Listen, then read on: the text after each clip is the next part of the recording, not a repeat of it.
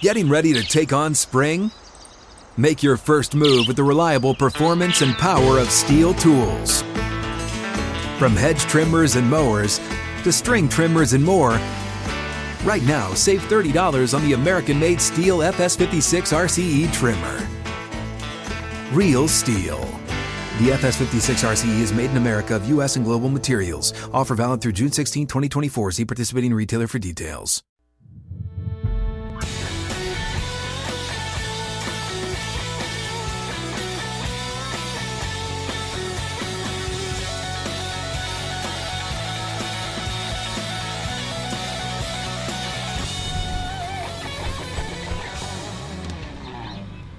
You look around the country right now, I'm pretty sure it's safe to say there are two truly elite teams that I see. And that is Alabama, who, even if it was ugly after getting up 21-3, went to the Swamp and beat Florida. And it's Georgia, because I watched Clemson muck it up against Georgia Tech, a team that's not any good. And they're having to make a play on defense to win the game. They do not to hold on. Their offense is not good. They don't have a solution at quarterback. Yeah, their offense is not good. Some guys are just not meant to step in and be the guy, right? Like that. There are a lot of those type players across the country right now. Penn State got the best quarterback play I think they can find against Auburn this past Saturday night. And still, I don't see Penn State as some top 5 power. At least I'm not buying it. Are you? Penn State was very impressive in that game, but no. Surviving Auburn. Again, Auburn is a mid-level SEC team. I mean, they're good. I don't know what they are. There's not a big drop-off from Malzahn to Brian Harsin. I think that's the good news for Auburn fans. But I don't say that to belittle Auburn. I'm just saying they're not in that elite group at the top of the SEC. Auburn goes 8-4. That is a huge success as you look at their schedule. And we still don't know what to expect from them. I called them on Saturday the biggest unknown of college football. I still think they are, because I don't know where they stack up. Where would they are in games? Just watching them right now and try to play it out in our heads on the Vegas line on who would be favored. They got Arkansas coming up. Arkansas is going to be favored in that game, right? Against Auburn. Where would Auburn and LSU be right now? On the Vegas line? I would take Auburn. By 3-4 points? Depends on where the game is, but on a neutral site, I would say Auburn is a 2 or 3 point favorite. Yeah, I mean, they're right there in the middle of the SEC pack, because you just don't know what to expect week in, week out from Bo Nix. And again, they're hot and cold. But that's not a knock. Like that's kind of where we expected they would be. Well, and you look around the SEC, let's look at that middle of the pack and how they fared. Ole Miss is separating themselves as out of the middle of the pack right now. Yes. I know it's early. I know they haven't played an SEC opponent yet, but they are looking like a team with not just convincing blowout wins over Louisville and a pretty good Tulane team. They look like a team that's emerging as that upper echelon SEC type team this year. Kentucky, who we thought was going to emerge as that clear-cut third team in the SEC East behind Georgia and Florida, should have lost to UTC over the weekend. So then you suddenly reset and think, okay, maybe Kentucky, who could not stop Chattanooga on the run, maybe that defense has some issues. Maybe they're not as good as we thought. So where would I put Auburn? If Auburn was in the SEC East, they are clearly the third best team in the East. I would put them squarely ahead of Kentucky and anyone else in the SEC East for that matter. Where does that put them in the West? It's in that, shake up the dice and roll them out and see what comes out between Arkansas, LSU, Auburn. Because I still think A&M, if they figure it out offensively, they're going to be up there. And I'm willing to say right now, Ole Miss, based on performance this season, and they don't have that huge marquee win, but based on playing their schedule in front of them and the way they've looked, that's a top 5 team in the country, just based on the way they've looked in games. Well, they have one of the top quarterbacks in the country, and they so far 43, 54, and 61 points in 3 games. And now they have 14 days to prepare for Alabama. They had 94 plays for over 700 yards on Saturday against Tulane. 94 plays. Well, Matt Corral, he's already thrown for 9 touchdowns. He's rushed for 5 more, and he's 3 yards shy of 1,000 yards passing in 3 games. That's why he's already being thrown into the Heisman race. 3 games in. Let me make a plea also for the Heisman voters out there in the Heisman race. It is not just simply the best player on the best team. If Matt Corral and Ole Miss end up 8-4, and he's the best player in America, give him the Heisman. I'm tired of it having to be a team that's in the playoffs or the best team going and the best player on that team. I would love to see someone who is the legitimate best player that may not be on the best team, that may be on a good team, and that wins games but doesn't win at the Alabama, Ohio State, Clemson level most years, that wins the Heisman. And right now, Matt Corral should absolutely be in the mix. Hit us up on Twitter, on Facebook, on YouTube. At Outkick360 is where you can find us. You can download the podcast wherever you find your podcasts on your mobile device. Just search out Outkick360. Coming up, more college football discussion. We'll run through the SEC headlines, and we will get to NFL discussion as well, where currently there are 7 2-0 teams across the NFL. We'll rank them, and we'll also go into some of the teams that picked up after a bad performance in week 1 and got to 1-1, where after 1 week, the Ravens, the Browns, the Titans, the Bills, all 0-1, and they all picked up and got a win in week 2. We'll discuss that and much more straight ahead on the Monday edition of Outkick 360. Hang with us.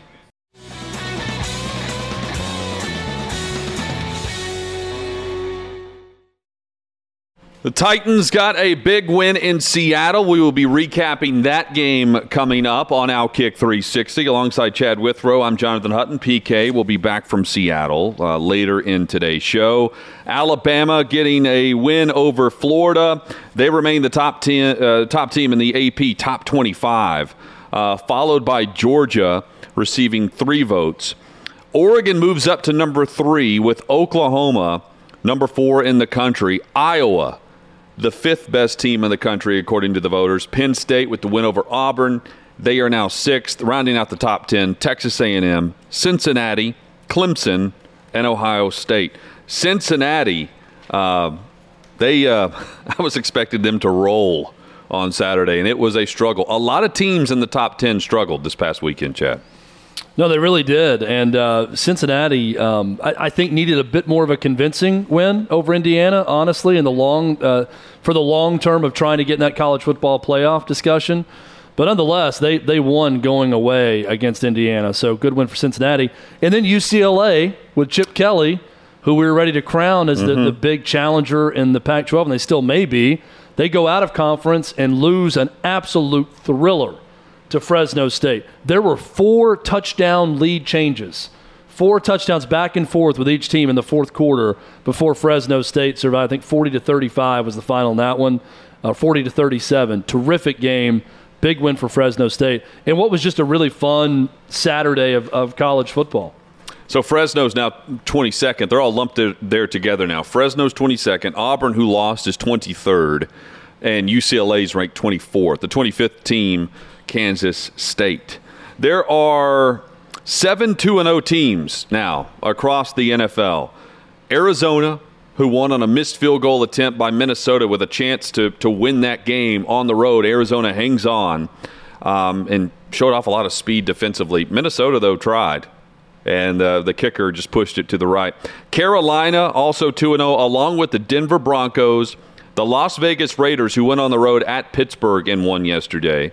The Los Angeles Rams, who won by 3 at Indy. The Colts are 0-2 and come to Nashville against the 1-1 Titans next week.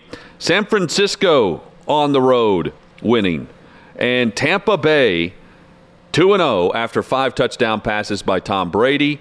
And Gronkowski has 2 touchdown receptions in each of the first 2 games of the season. There's no fantasy tight end better right now than Rob Gronkowski in the Bucs offense. Tom Brady had his best statistical season in 2007 with the Patriots, where they had the 16-0 regular season. That was the connection with Randy Moss season for the Patriots.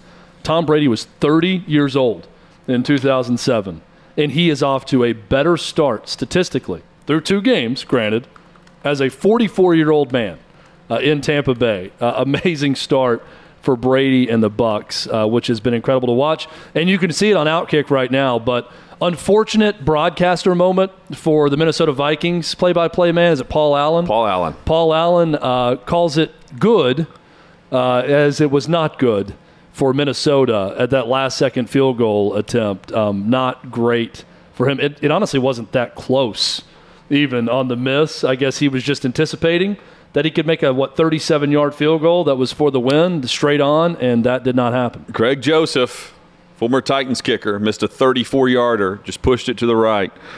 Chandler Jones, while we're talking about that game, he was effective again. Didn't have 5 sacks. He had 5 quarterback pressures in that game, so he made his impact felt. Dalvin Cook weathered a couple of injuries.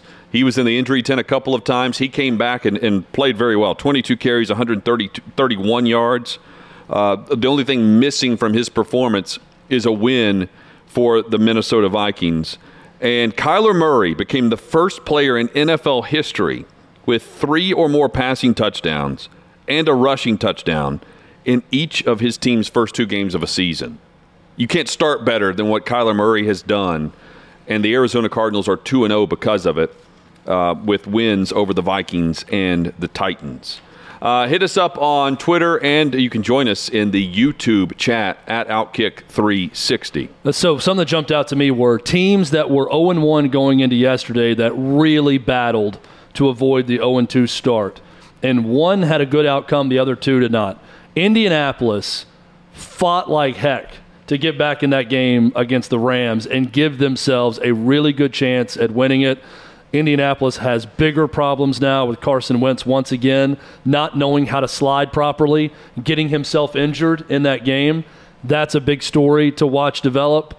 But they go to 0-2 in what would have been, to me, a remarkable win over a very good Rams team. Minnesota, on the other side, fighting after that overtime loss to Cincinnati in Week 1. They're right there with Arizona. I didn't think that game would be that close. They have a 37-yarder to win it. They miss it. Arizona goes to 2-0. Vikings now 0-2. And the third one, Hutton, the Titans, down 14 in the fourth quarter. We're going to talk a lot more about it later, but a very different outcome for them as they're able to finish the deal. They get it tied, go into overtime, win the game on a Randy Bullock kick. So I was struck in that afternoon window with the 2 games going on simultaneously with Arizona, Minnesota, Titans taking on the Seahawks. Then the early window with the Colts and the Rams. I thought 3 very similar teams in terms of fight to avoid 0-2, but only one of them got there to 1-1. There were 2 teams, Chad, who needed great second-half performances that could use the second half with the win they received that can catapult them a bit. It's early in the season, but I thought these 2 wins meant a lot. First, the Titans on the road at Seattle. The second half performance trailing, 24-9, to come back and force overtime and then win 33-30 in overtime. Huge for the psyche of that team and the mentality of that team. They want to be the more physical opponent. They want to beat you up at the line of scrimmage, and they want to run their offense through Derrick Henry. They did that in the second half to a winning result.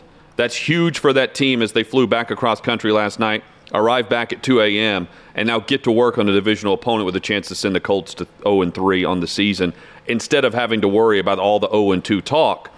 It was a fantastic performance in the second half. We'll dissect it more coming up. The other one, the Baltimore Ravens. Lamar Jackson beat the Kansas City Chiefs for the first time, and he did it with a second-half performance at quarterback. That was outstanding. He had 2 interceptions in the first quarter against Kansas City last night, turned it around, starting in that third quarter. The Ravens now have rushed for 100 or more yards in 41 straight games. The next best organization to do it has done it in 7 straight games. That's how far in front the Ravens are with this offense. They can run on anyone. And last night, Lamar Jackson picked it up with the pass game too. Took a big fumble from Clyde Edwards-Helaire with a chance for Kansas City to drive and kick a game-winning field goal. They fumble, Baltimore gets the football back, and they're able to run out the clock. But they were 0-3 against Mahomes, 0-4 against Andy Reid, and Lamar Jackson, and he admitted this postgame. His quote was, "Look, we got the monkey off our back. It feels good." And it should. This was a big game for them after losing in overtime on Monday night to then on a short week turn around and get a big win over the Kansas City Chiefs at home and take advantage of just strong quarterback play. I've been impressed with what Lamar Jackson has done, other than the fumbles on Monday night. Look, I have the Ravens as one of my Super Bowl teams. I have the Ravens and the Packers in the Super Bowl, so them beating Kansas City at home doesn't overly surprise me because I think they're going to end up being a very good team. But you know what Kansas City can do to you defensively, that you're going to give up points and yards to Kansas City in that offense. So while the Ravens have a very good defense, I'm not as alarmed about them giving up as much as they did against Kansas City. But is it time to start to worry about the Chiefs' defense at this point, Hutton? When you watch that performance and you see the way the Ravens were able to score on them and not stop the run, and really, I know Chris Collinsworth in the broadcast said it well. He said the Ravens' offense, the way it functions and why it's difficult to stop is it's not that you don't know who has the ball, it's you don't know who's going to block you from play to play. The way they move linemen around, the way they have guys coming at you from different angles, you don't know who's going to be blocking you on each play. And I thought that the Ravens' ability to sort of steamroll them, especially in that fourth quarter, was really impressive to watch. And it got me thinking, are we talking enough about the Chiefs' defense or lack thereof? Well, we're not talking much about the Chiefs' defense because it's all about their offense. Yes. And there was a tip pass that normally Travis Kelce's going to make in the midway through the third quarter. I was with Keith Bullock last night watching this game. And the tip pass, Kansas City was up 11, and the ball was picked off in the second half. And Bullock was like, they're up 11. This doesn't matter. Mahomes will get the ball back. They'll end up getting 3 or 7 the next possession because that's what they do. And it's just very routine that they build leads and then they just smother you out defensively because they take advantage of playing with their lead.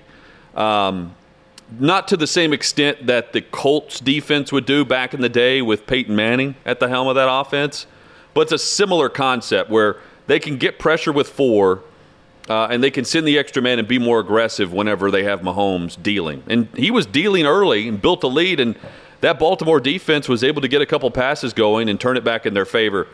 I'm not concerned with Kansas City. I thought this was much more about Baltimore. Baltimore I think it's a massive win for them in the AFC after losing on the road to Vegas to get an AFC win back and to do it against the team that you have been chasing. Everyone's chasing Kansas City. I think mentally it was a huge hurdle to overcome for Baltimore. For Kansas City, I mean, they barely know. Kelce told us this last Monday night by his response. They barely know who they're playing week to week. They just know they're winning week to week. They'll be fine. I did laugh, though, about Kelce's comment with Peyton and Eli during the Manning cast where he did not know who they were playing the next week and then seeing them lose to Baltimore in that game. I thought about it as it was Travis Kelce trying to rip the ball away from Oweh after the strip fumble that ended up ending the game for Kansas City. And let me also say this. Lamar Jackson, do not do the cartwheel into the end zone on the touchdown.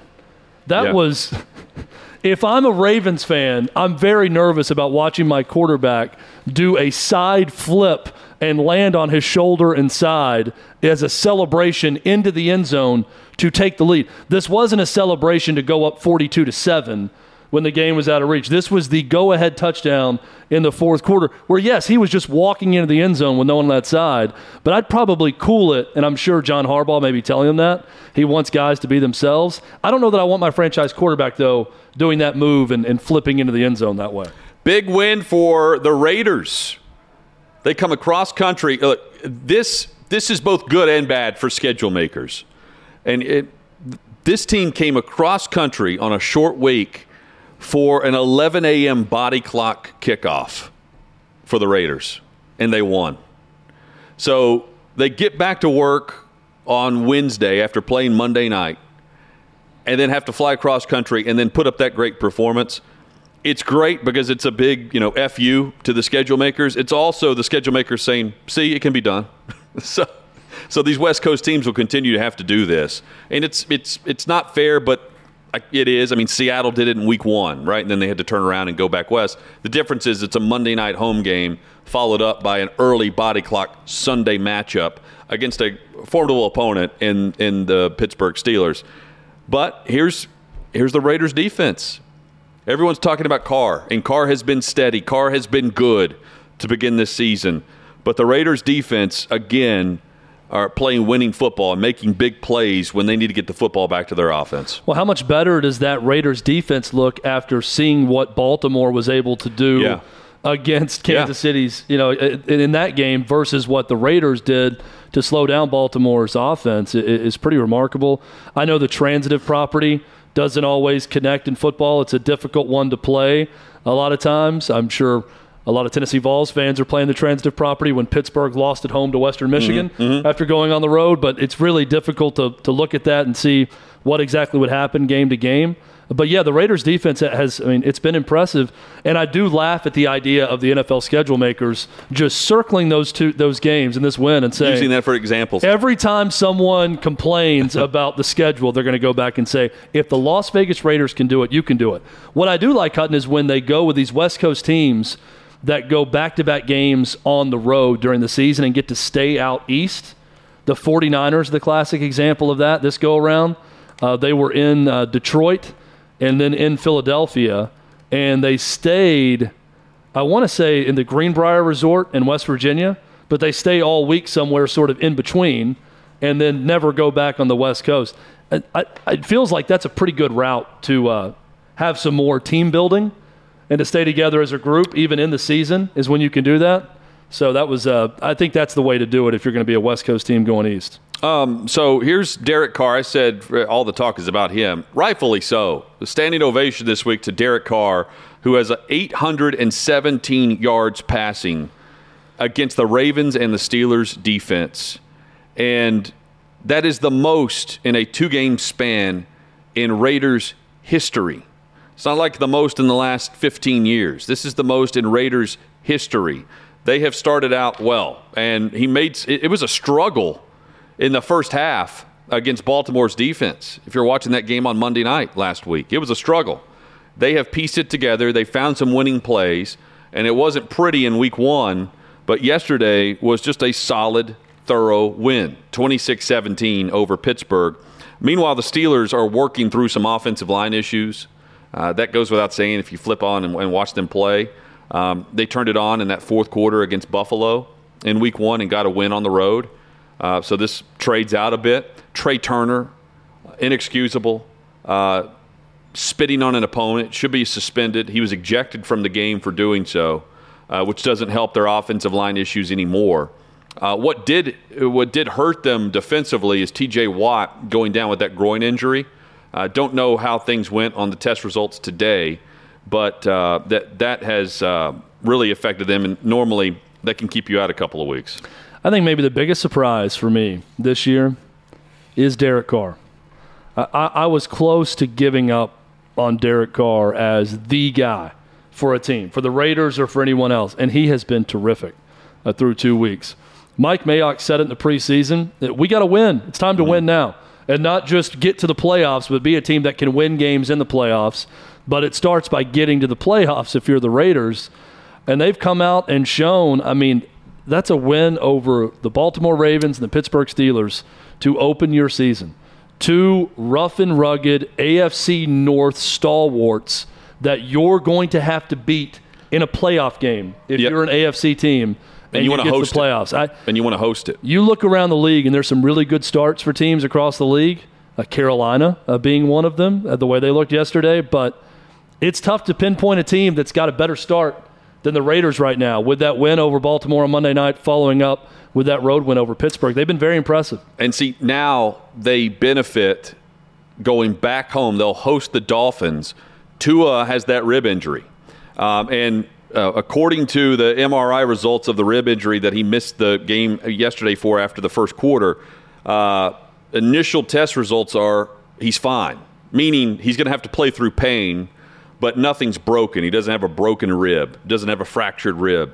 So it's about pain tolerance, which means he'll probably try to give it a go. Normally that's what they're hinting at there, but this is not easy. And then you have Jacoby Brissett, who's coming off the bench, and now might be asked to go on the road and face Vegas as the starting quarterback for the Miami Dolphins. So something to watch there in that game after they could get nothing going. Think of the worst possible scenario for Miami to begin the game, and that's what happened against Buffalo. Buffalo came down there full throttle, won 35-0. Singletary ripped off what was like a 60-yard touchdown run on their first possession. Tua gets hit. Tua sacked on the first 2 snaps of the game. 2 of his first 3 snaps, he goes down with a sack, injured his ribs. Jacoby Brissett comes in. They could not protect. I think I was watching a show this morning, Chad, PFF grades, and they had graded the entire Miami offensive line. It was like a sum of 26%. It was an average of 26% was the overall offensive line grade against Buffalo. That's how terrible they were in week 2 protecting Tua. I don't know if you had the same feeling, Hutton, watching that and seeing Tua going out of that game. 2 of the last 3 games, the Buffalo games, getting pulled for being ineffective in a blowout loss in the last week of the regular season a year ago, and then second week of the season, losing the way they did 35-0, him getting hit and hurt in that game. And I could not stop thinking, this is the beginning of the end, or maybe just the end for Tua as starting quarterback in Miami. And we're going to point back to the Buffalo Bills in those 2 games, end of the season where he gets pulled, second game of the season where he gets hit and hurt. You've got Armando Salguero immediately in his weekly column, his Monday morning column at Outkick, writing about the Dolphins need to give up the 3 first-round picks for Deshaun Watson. If they are truly a playoff team this year, that's the move they need to make. And he pointed to some of their first-round picks in the past and how maybe it's not that big of a trade-off for a generational talent like Deshaun Watson, even with all of the issues surrounding Deshaun Watson. And Hutton, I can't help but think we're seeing the end of Tua in Miami. I'm not going there yet. He's knocked out of a game because his offensive line needs to see the end of their tenure in Miami. That's how bad it's been. Meanwhile, they're also facing a Buffalo defense in week 2. So far through 2 weeks, Buffalo's defense has allowed 1 offensive touchdown. That's excellent to start the season. They will face Washington at home next week, and then they get the Texans.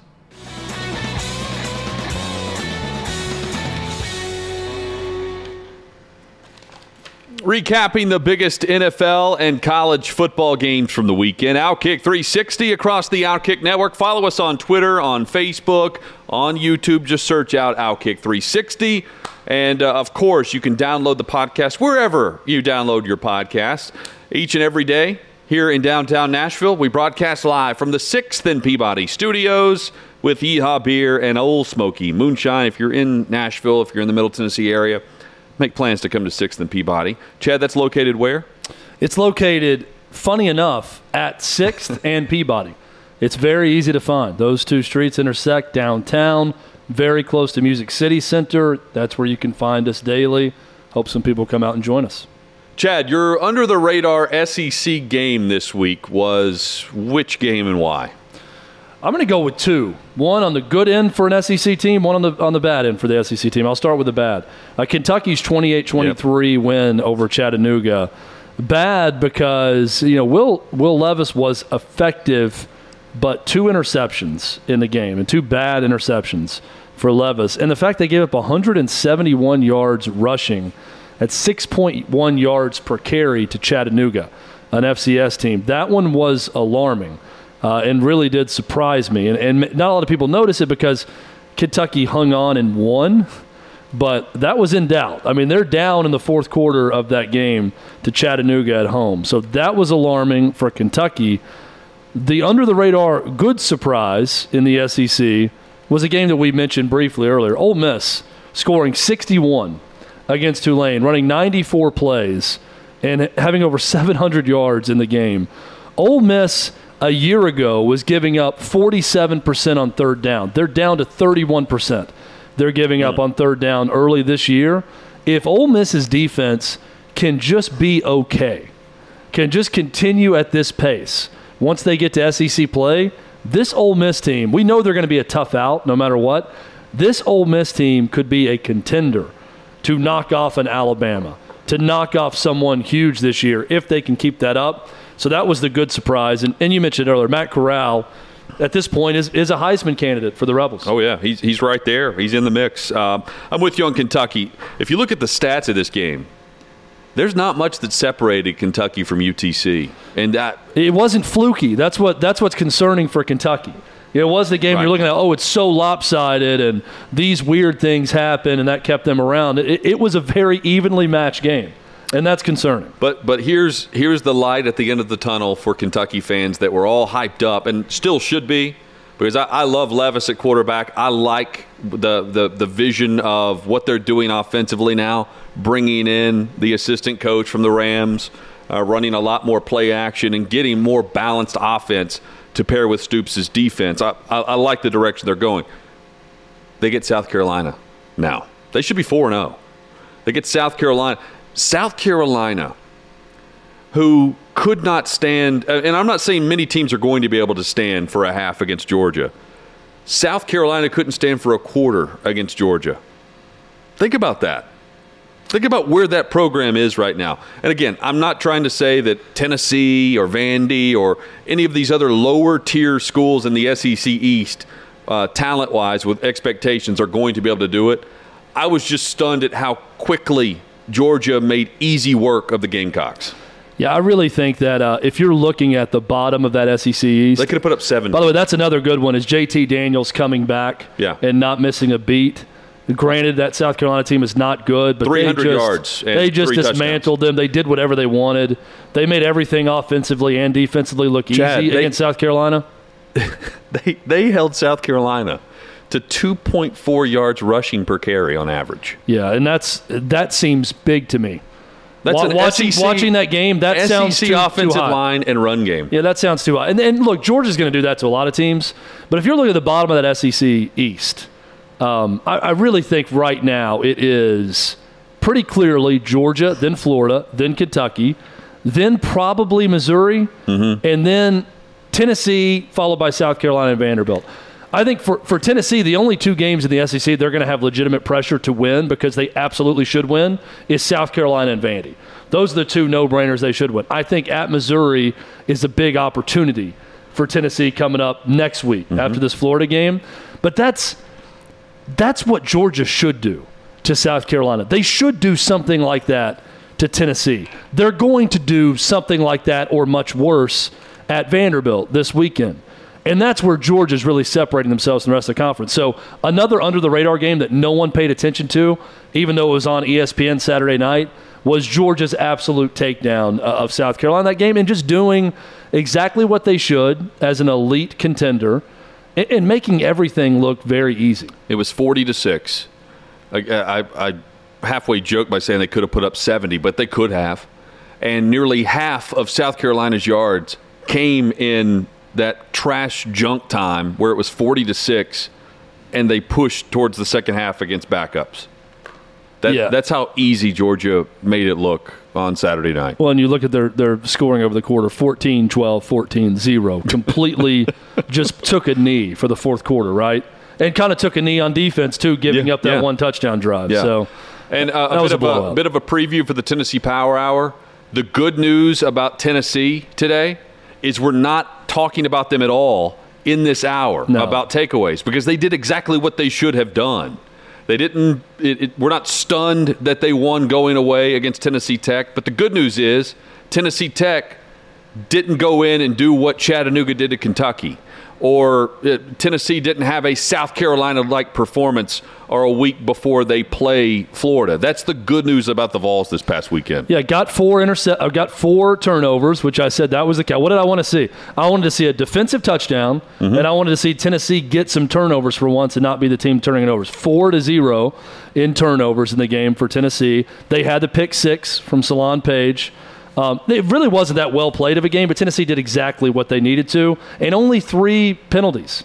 Now, you go back to that Pitt missed opportunity, and that's what it was. 13 penalties, 3 turnovers to none, yet Tennessee still had 2 drives inside the 30, 1 inside the 5, in the fourth quarter with a chance to tie or take the lead against Pitt, even with all those mistakes. So that shows where Tennessee really missed an opportunity there. They came out, they did exactly what they should against Tennessee Tech. And you're right, Hutton. The fact we're not going to be spending a lot of time talking about the Tennessee game in the Power Hour shows that's what they should have done. Titans get a win over Seattle. We recap that game. We'll give you some under-the-radar picks for the winners of Week 2 across the NFL. That's all straight ahead. Plus, we recap our conversation with the head ball coach, Steve Spurrier, next. Hey, it's Jonathan Hutton. Thanks for listening to Outkick 360. Be sure to subscribe to the show to have the latest podcast delivered to you each and every day.